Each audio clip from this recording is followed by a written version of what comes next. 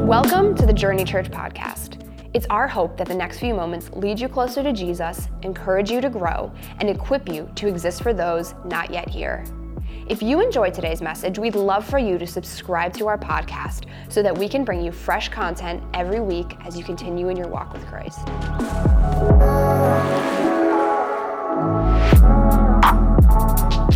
Week number 3 of What's the Line? What's the Line? I want you to understand the heart of this message and the heart of really any message that we share, whether it's a difficult topic or whether it's something I know most people are going to agree with. It's always truth. The Bible says you'll know the truth will set you free. In fact, I put a quote in my notes of my phone. I don't know if that's good or bad. A lot of times stuff gets lost in there. But I saw this picture and I screen saved it or shot it, whatever it's called, for myself. And I've been going back to it a lot as we go through this series. Talked about sexuality a couple of weeks ago. We'll talk about alcohol in a couple of weeks. I'm sure we'll talk about the gender topic. And so I go back to this and I remind myself, and this is what the quote said. It said, when you want to help people, you tell the truth. When you want to help yourself, you'll tell them what they want to hear. And I think that's so true in churches. You want to help people as a pastor. That's our goal. Our goal is not to make people mad. Our goal is truth. Truth will set people free. Jesus is truth. You want to help people, you tell them the truth. But if there's always a tension where you want to help yourself, you'll just tell them what they want to hear because you don't really want to ruffle feathers, shake the boat, lose anybody, make somebody mad, get a bad review, have your stars go down, all the other stuff that we deal with in church. And so I just want you to understand my heart. My heart is for you, and my heart is for truth because truth will set you free. And so today, we're going to take on the topic that's pretty popular right now, but it's probably been one of the most significant talked about issues in America since 1973, the topic of abortion. It's been a divisive area. Politics are built around it. Politicians build their entire platform off of what their views are. Many of them have flip-flopped back and forth, in order to win an election. It's something that's been talked about in church since I can remember. I was born in 1980, so 1973, Roe v. Wade. Abortion became legal, and if something's legal, it has to be okay. Am I tracking with you? Because we know, morally America sets the bar somewhere in the book of Leviticus, and so and we kind of set the bar and we follow that. But since 1980, since I was born, I can tell you it's been one of those things that's been talked about in church. It's been one of those things that's been prayed about. We should pray for the unborn, and we should pray for God to intervene. And so a few weeks ago, when stuff shifted in our culture and the Supreme Court went back on a decision that they had made in 1973, I didn't know what to do. In my lifetime, I have been hearing about this issue, this topic, and I was like, I can't believe we're going back to where we should have been. And some people are like, we're going back to the medieval ages, and people are losing things. And I'm like, we should talk about what the Bible teaches on the topic of abortion, because the Bible says the truth will set you free. And here's the thing about abortion. It affects a lot of us. In fact, 25 to 30% of women in America will have an abortion at one point in their life. So a third. One article I read said a third of all abortions, which makes sense, a third of all abortions all pregnancies in America end in abortion. A third of all pregnancies. And so abortion affects everyone. And here's what I want to remind our church. And I just wrote this down. Maybe you should write this down for every issue you'll ever face, and especially this one. Numerical participation, mass celebration, and backlash intimidation should not sway biblical interpretation. I want to say it to you again because it's there. It's there. I read an article this week, and they went back 2 months, and they did a study on churches' sermons. They were trying to study what churches are talking about currently, and they went back 2 months in the archives of churches' sermons all over America, and what they found is less than 4% of churches right now are talking about abortion. And even when they talk about abortion, an average sermon's 5,500 words. Mine's probably about 10,000, and so in an average sermon, about 250 words in that sermon that talked about abortion was actually speaking directly about the topic. And here's why. Because a lot of people are participating. A lot of people are celebrating, which means if you speak to it, somebody's going to get mad. And somebody is going to intimidate you into, here's why you shouldn't believe that. And what's it doing? It's swaying our biblical interpretation of the actual situation. So here's what I want to do. I don't want to give you a sermon about politics or popularity. I could care less about either of those. Not about popularity, not about politics. I want to take you to what the Bible teaches about life. We don't even have to talk just about abortion. Let's just talk about what it talks about when it comes to life. I'm going to ask God to help us to see clearly so as a church we can stand strongly in our time. But I want to remind you what our attitude is, because what I've seen in culture and church was a lot of gloating. A lot of bragging going on, right? And nobody likes a bragger. Here's what Scripture actually says in 1 Peter 3. But in your hearts, revere Christ as Lord. Always be prepared to give an answer to everyone who asks you to give the reason for the hope that you have. But he reminds us, do so with gentleness and respect. I'm going to speak with as much. I'm not a gentle person. I'm not going to lie. Ask my wife. She's like, why are you so ramroddy? I just am, right? But I'm going to try to speak with the heart of gentleness and respect for everyone. But the main person that I want to respect and honor is Jesus. I'm not trying to please man, for if I was trying to please man, I couldn't please God.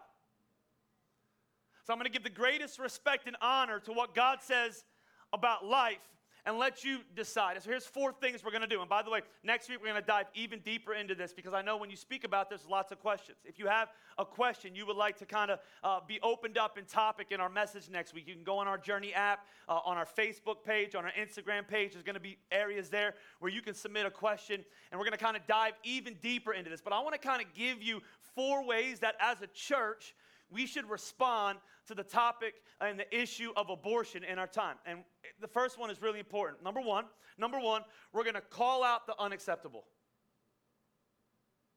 We're going to call out the unacceptable. I want to show you a story that happened many years ago, probably 70 years now, 1955. So what is that? 63 years ago. A story about a man named Emmett Till. I don't know if you've ever heard of this story. Can you bring his picture up? I know I'm going out of order here, but sorry. And so this is Emmett Till. Anybody ever heard of Emmett Till? So just a few of you. And so Emmett Till was an American-wide story that affected everyone.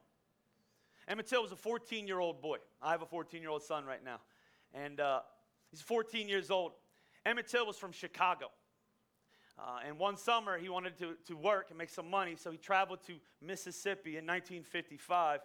And if you know anything about the context of American history and our issues, it wasn't a very kind place to African Americans at that point. But he was naive. He was 14. He went down. He worked at his father's or his uncle's farm.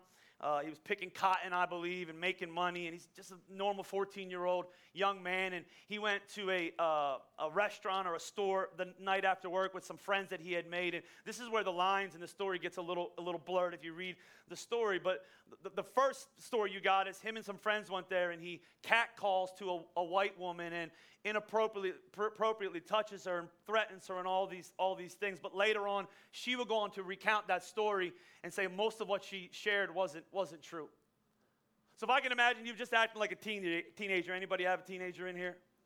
They're dumb sometimes. Their decisions don't deserve death. What happened to Emmett Till was history changing. He went to bed that night, didn't think anything of it.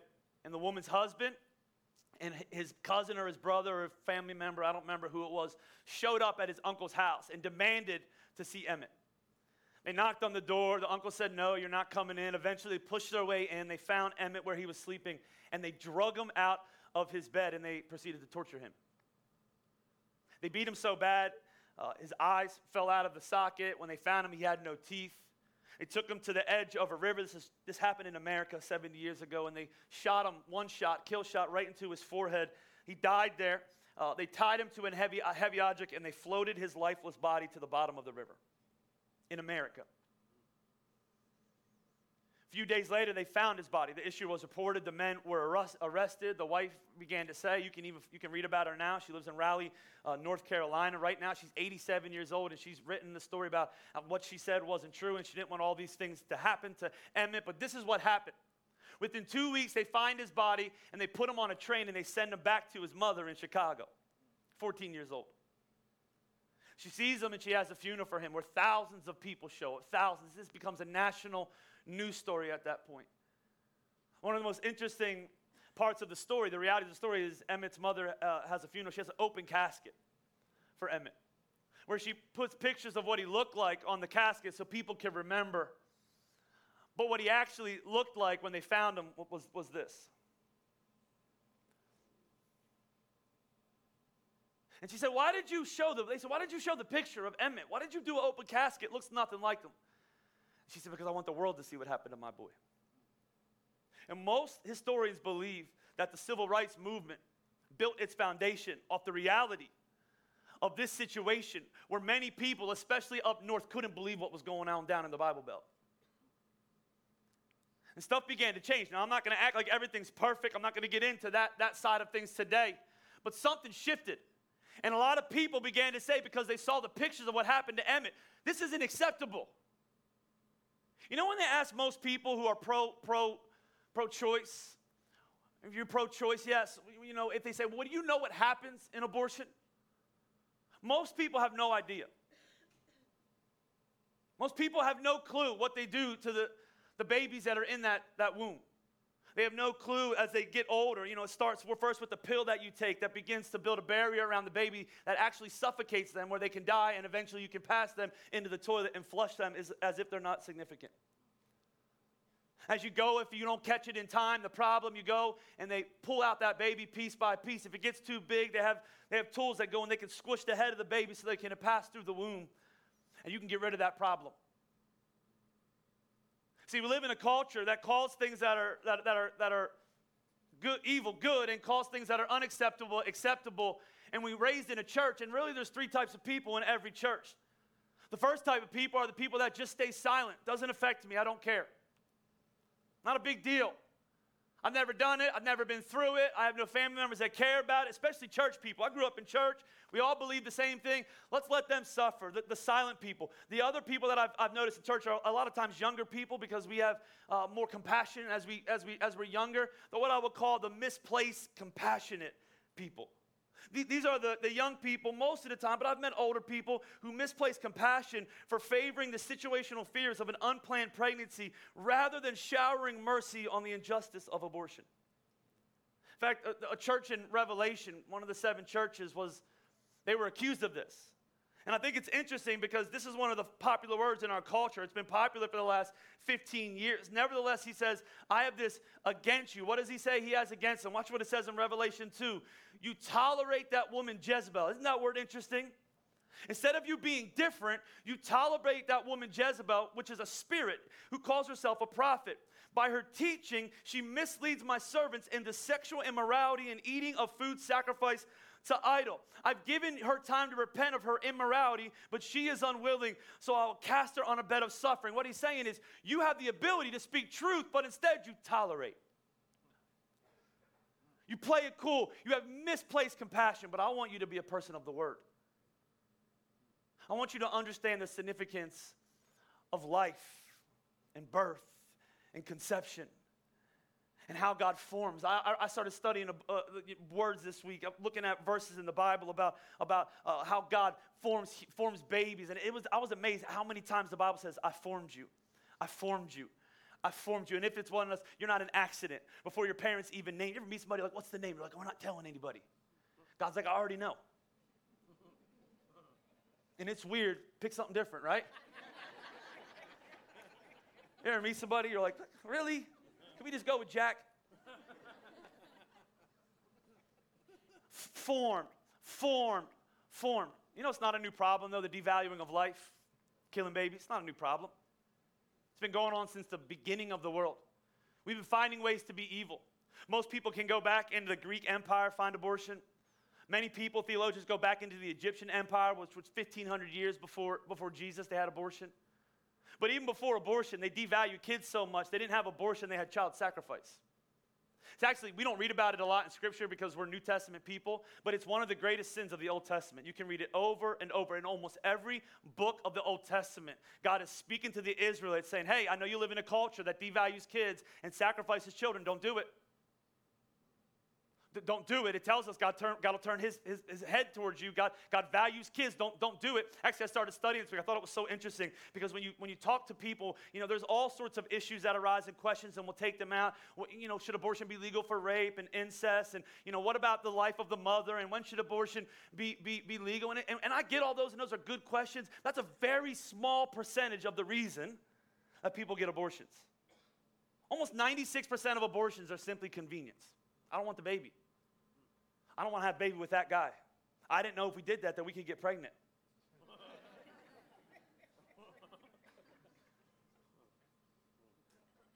I don't want to be, put out. I don't want the expense. I don't want to deal with the struggle. I've seen kids. No, thank you. Devaluing. It goes all the way back into the Old Testament. God talks about them not sacrificing their kids, and what he was talking about. In that time, they would go to cultures where they worshiped this god called Moloch. You can actually study him. They would make statues of Moloch to worship him. And the statues they would make of Moloch were of a human man body, but the head was a bull. And on the actual statue, he would have hands that were placed out like this, almost like a sliding board, into the cut-out abdomen of the god of Moloch, where they would burn kids alive. And it was very common for people in that religion to come and say, for financial security, for the future of my family, to get this God to bring glory and honor and all these other things to my life, here's my firstborn child.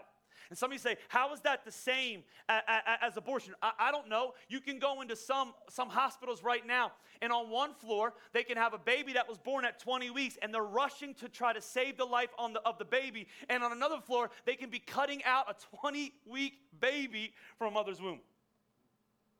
The only difference between Old Testament child sacrifice and modern American abortion is 6 inches. That's how long Google told me the womb was. It's time for the church to stand up and say, it's unacceptable. Enough's enough. To value life the way that God calls us to value life. Number 2 is this, we're going to stand for the unborn. Not only are we going to call out the unacceptable, but it's time for the church to stand up for the unborn. I'm a history buff. I love America. I love reading about wars. I love watching war movies. And I'll think about the sacrifice of the men and women who have gone before us. Anybody else think about that? We don't think about that enough, that have gone before us and lost their lives. And in all the wars, the American wars, in all time, 1.2 roughly million people have lost their lives. 1.2. We went through this thing called COVID a few years ago. You guys ever hear of it? COVID took the life of a little over 1 million Americans. We all have opinions on the reality of it, but the truth is it was serious enough to take the lives of 1 million people. You know how many babies have lost their lives to the legal abortion since 1973? Just documented, 63 million.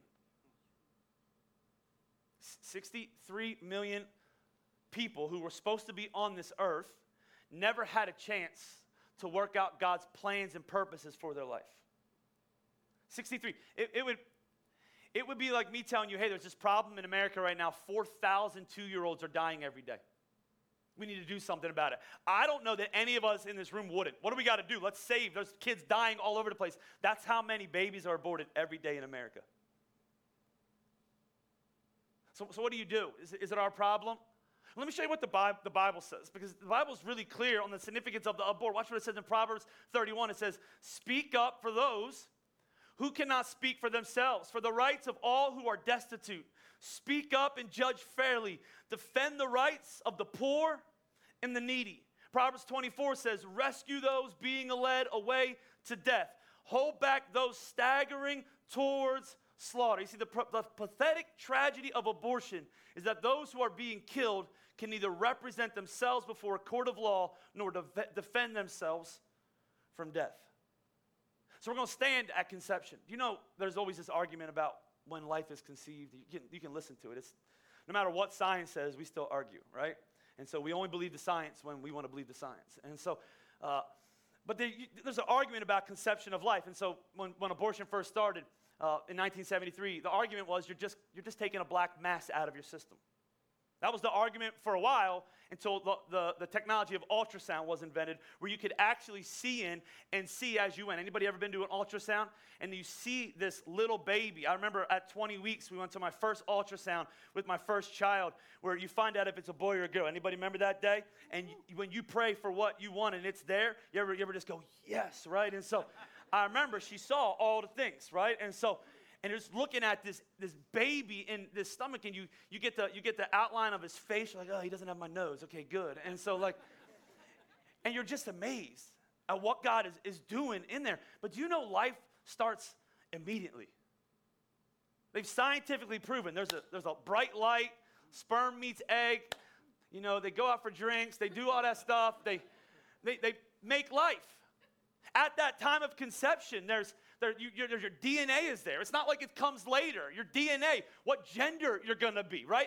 I don't care what they say. I don't even care that you told everybody at 20 weeks or whatever it is. God already determined that. Your eye color, your hair, all the things about your life at the moment of conception, that's already there. We're going to stand for that right. We're not going to let people say, no, it's just a glob of cells. It's no big deal. It doesn't feel. It doesn't see all these things. In fact, some people try to get cute and they say, no, wait, yeah, life does begin there, but it begins when the heart beats, and it begins when there's brain activity. You know when the heart starts beating in a baby? 18 days. You know when they begin to have brain activity? 40 days. You know when 100% of abortions take place? After the 7th week. Do the math. You're like, okay, what does that mean? Some of you, it's been long. Take your iPhone out. 7 times 7. Every abortion that happens after the baby has a heartbeat and brain, and God has already begun to form them. Listen, we're going to stand for the conception of life. We're going to stand for the sacredness of life. Life is sacred to God. I don't know if you knew that or not. We're not animals. Sometimes people are like, yeah, what's the difference? We kill animals. Animals don't have a soul. Your dog and your cat are not going to heaven someday. How do they get in? Raise your hand if you want to get saved, or bark after me, right? The sinner's prayer. My dog didn't eat my shoes that much compared to this dog. This dog must be going to hell. This cats,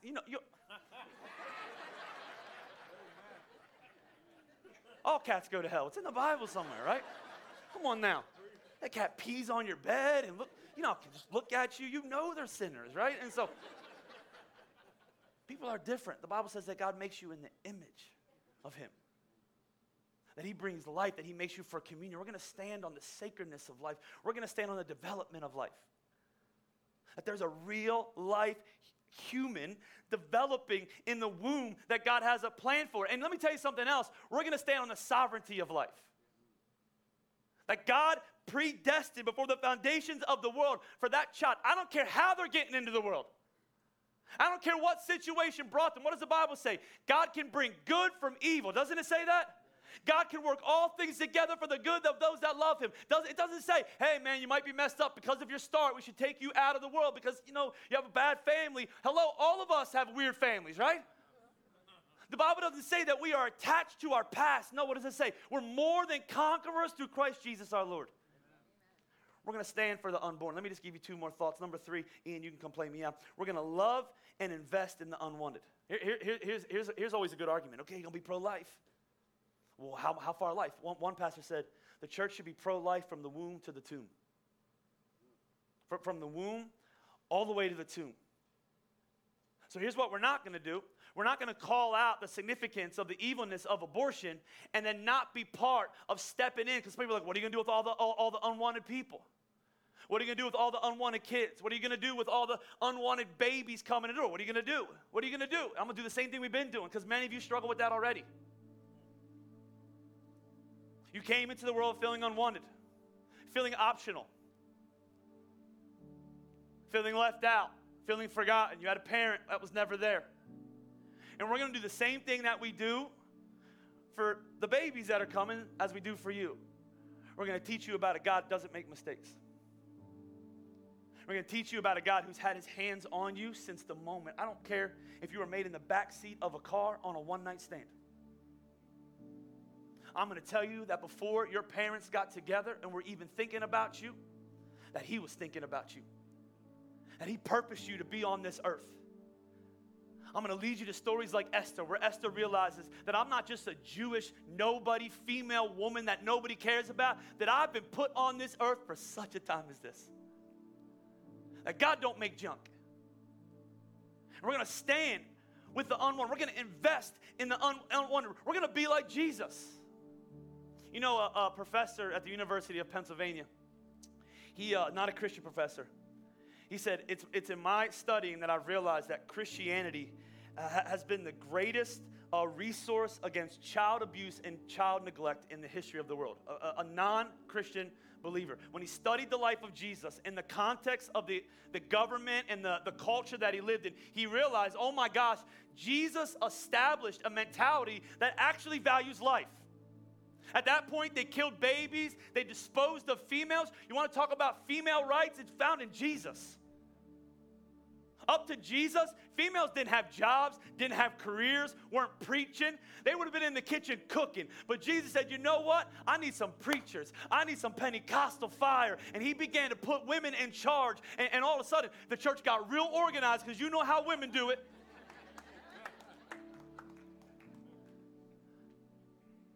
And I love the story in Scripture. I think one of the most overlooked moments in Scripture, Jesus is preaching, and they live in a culture, the disciples are even part of this culture, where kids were just, seen and not heard. They were devalued. You had kids so you could put them to work. Like they were just nothing. And the Bible says in Matthew 10, people were bringing little children to Jesus for him to place his hands on them, but the disciples rebuked them. Why did they rebuke them? Kids aren't, get them away. We got adult things to do. And the Bible says that Jesus saw this and he was indignant. Only a couple times you see Jesus ticked off. He's indignant. He's losing his mind with Peter and John. Bring those kids, he says, let the little children come to me and don't hinder them, for the king, this is revolutionary. The kingdom of God belongs to such as these. You see, here's the thing about it. Truth without application is useless. Abortion's wrong. Go thee therefore and be in peace.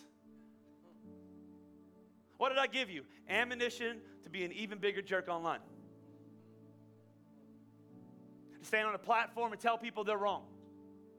We're going to stand up for people, the kids especially, that come into this world and feel unwanted and unloved. Truth without application is useless. It's like the story of the Good Samaritan. They come from church, the religious people see the very person they could help because of the knowledge of what Jesus did for them, and then he stepped over the guy who's beat up, and they go on with their business. One guy stops and says, I should do something about this. Why? Because that's what God would do.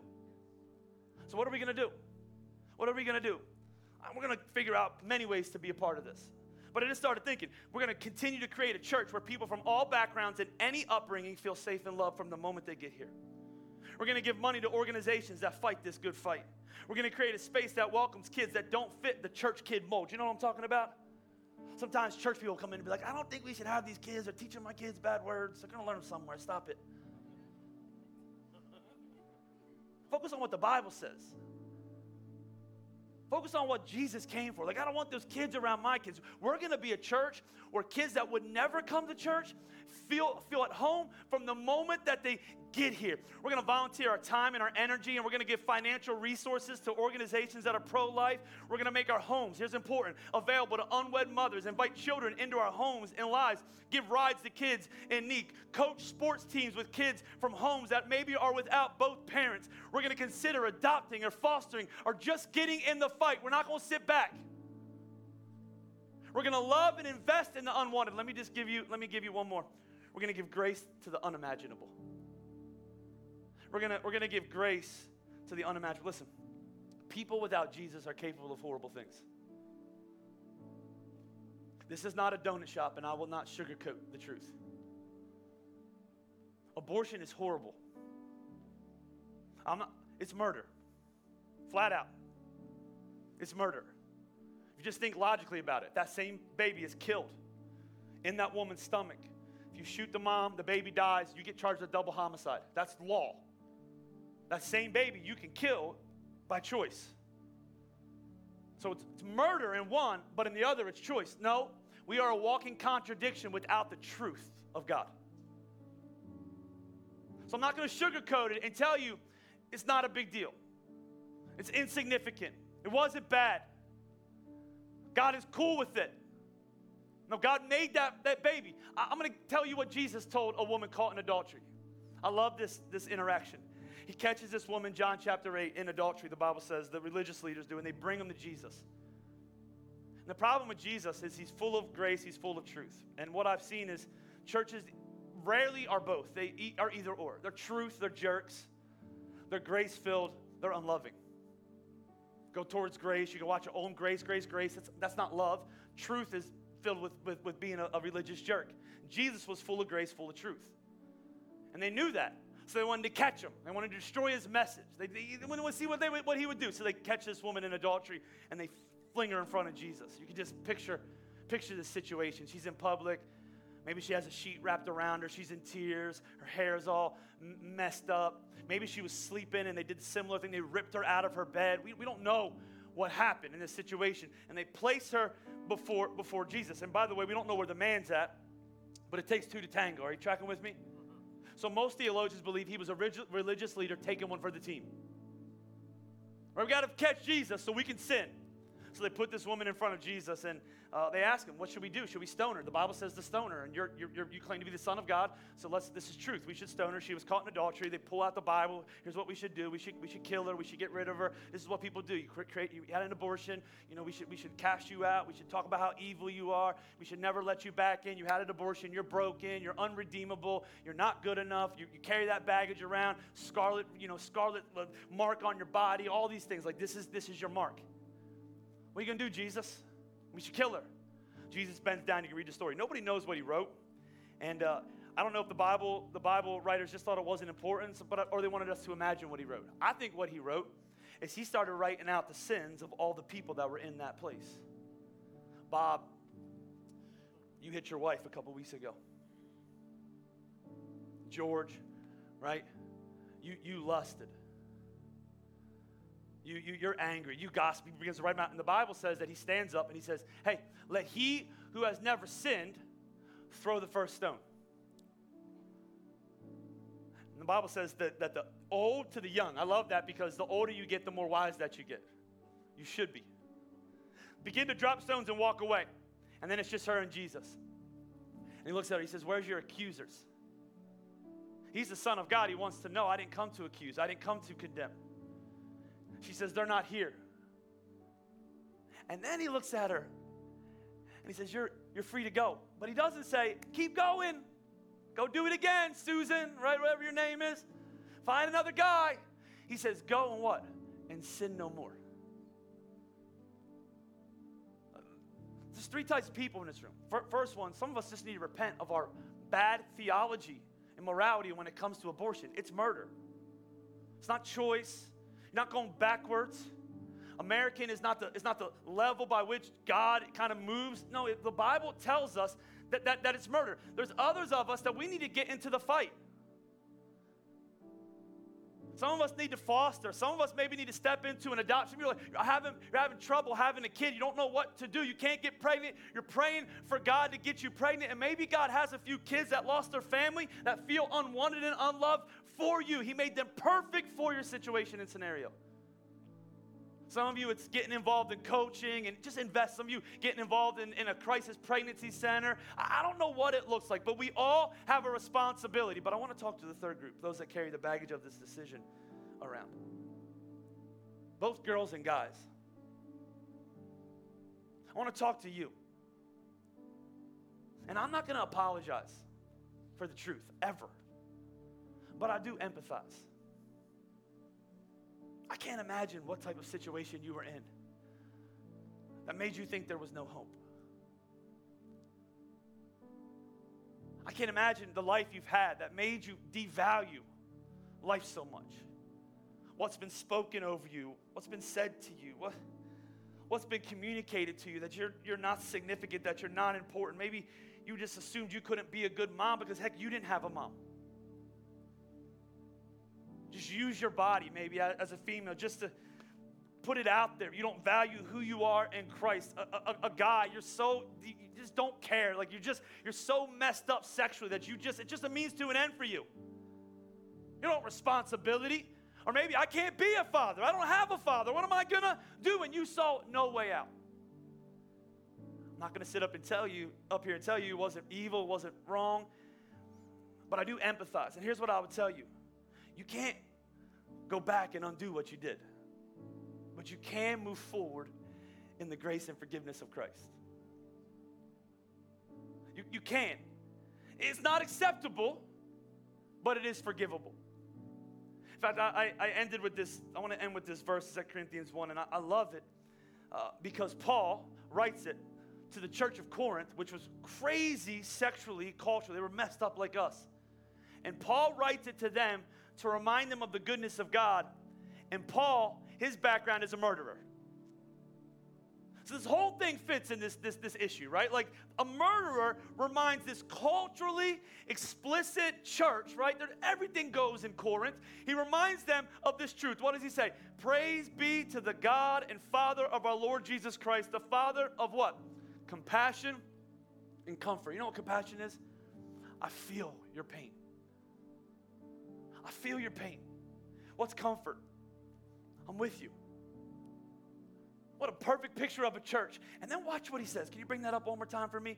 Who comforts us in all our troubles so that we can do what? So we can comfort those in any trouble. I love that.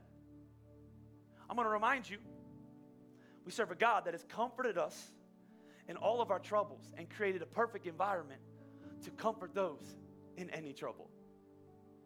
This is not bigger than the grace of God. This is not bigger than the forgiveness of God. This is not bigger than the hope of God. It's wrong. I can't go back, but I can move forward in the forgiveness of Jesus Christ. And I pray that you would feel that hope here today, that comfort, that compassion. Would you stand to your feet all over this place? And would you bow your heads and would you close your eyes? I love when the presence of God shows up, because he enables us to be so truthful, but do it in a way that's so hopeful. See, that's the mistake for so many of us. This isn't about sharing the truth and walking away and kind of dropping the microphone and saying, you deal with it. The Bible says truth sets you free.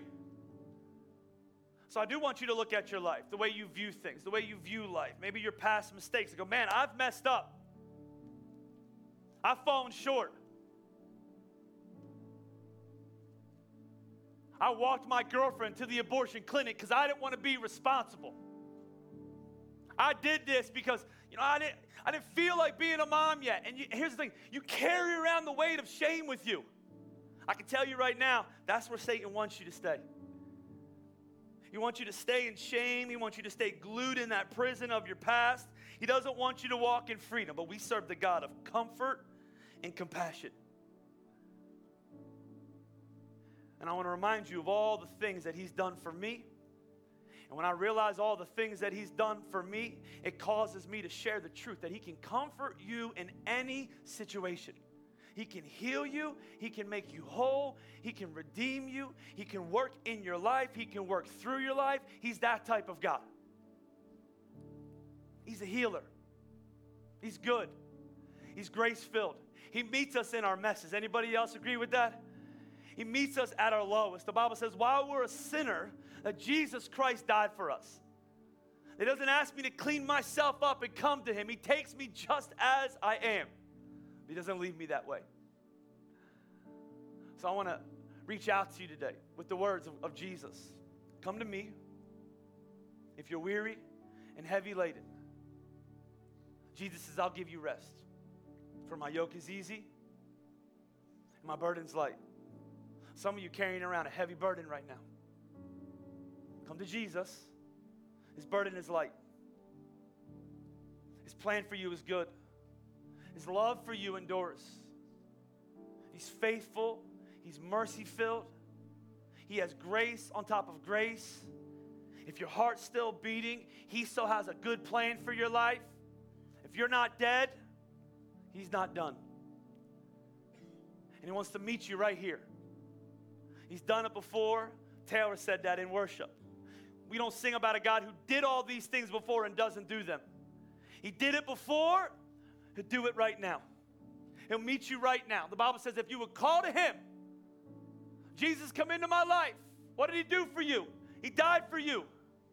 He sacrificed his life for you. The Bible says he was placed in a tomb that was reserved for you. And he beat death. He defeated hell. He forgave sin. And it's through him we become a brand new person, a new creation. If you will call on him. If you're in this place, if you're in Montgomeryville and you don't know him, with every head bowed and every eye closed, you say, you know what, I need him. I'm carrying around that weight. I got all sorts of anger and bitterness and rage stored up inside of me. Maybe some of you other, I'm so insecure. I don't know what my value is. I can't figure out the purpose of my life. I feel like I'm constantly running and I'm never, ever finding rest. My decisions haunt me. My mistakes, they imprison me. And I'm tired of living the life the way that I'm doing. I'm trying to figure it out on my own, but I don't want to do it one more moment. The Bible says when you get there and you call on the name of Jesus, that'll come into your life. He'll meet you right there in that moment.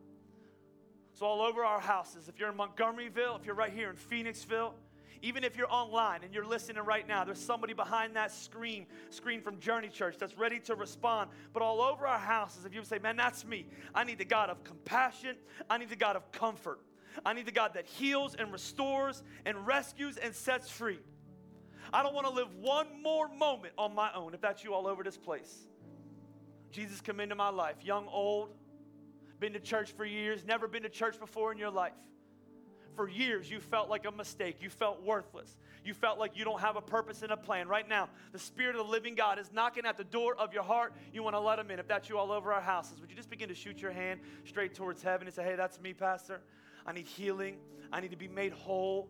I need to be rescued. I need to be redeemed. If you're in Montgomeryville and you say, hey, Pastor Steve, that's me. I need Jesus to come into my life right now. I see a hand right here. Is there anybody else? I need Jesus to heal me. I need him to make me whole. If you're online, maybe you would just type in the chat, hey, that's me. I need Jesus to come into my life. We're going to begin to pray all over our houses. Would you just begin to pray with me if you know Christ? Something simple like this. Jesus, we love you. And Lord, we thank you for this day. And we thank you, Lord, for filling this room with your presence. And when your presence shows up, powerful things happen. Lord, thank you for meeting us right here. Lord, for those that are responding to your gospel, the Bible calls this good news. What's the good news? For all of us have sinned, and we've fallen short of the glory of God. The Bible teaches us that our wages of our sin is death and hell. But it says the gift of God is eternal life through Christ Jesus our Lord. For anyone who calls on Jesus shall be saved. What do? We confess. That's what we're doing. We're praying. We confess with our mouth, and we believe in our heart. Something like this. Jesus, come into my life. Jesus, forgive my sins. Heal me and make me whole.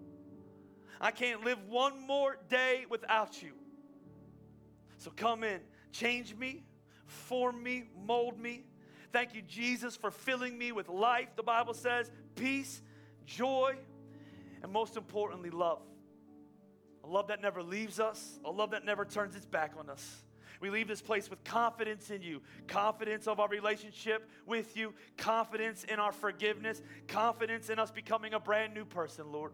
We love you, and Lord, I also pray for our church that we would be the church you need us to be in this day and age, that we would be filled with love, that we would stand in a bold manner for truth, Lord. But Lord, we would be on the front lines fighting. That we would let our mouth not do through the loudest speaking of our lives, but we would live a Christian life full of action. Full of action, Lord. We thank you for that. I thank you for all that you've done here today and all that you're going to continue to do. In Jesus' name we pray. All over our houses, would you shout amen one more time? Let's clap together. Thank you for taking a few minutes out of your day to listen to our podcast. If you decided to give your life to Jesus after hearing this message, or want to learn more about how you can join us in person, visit jrny.church for more resources or to find a location near you.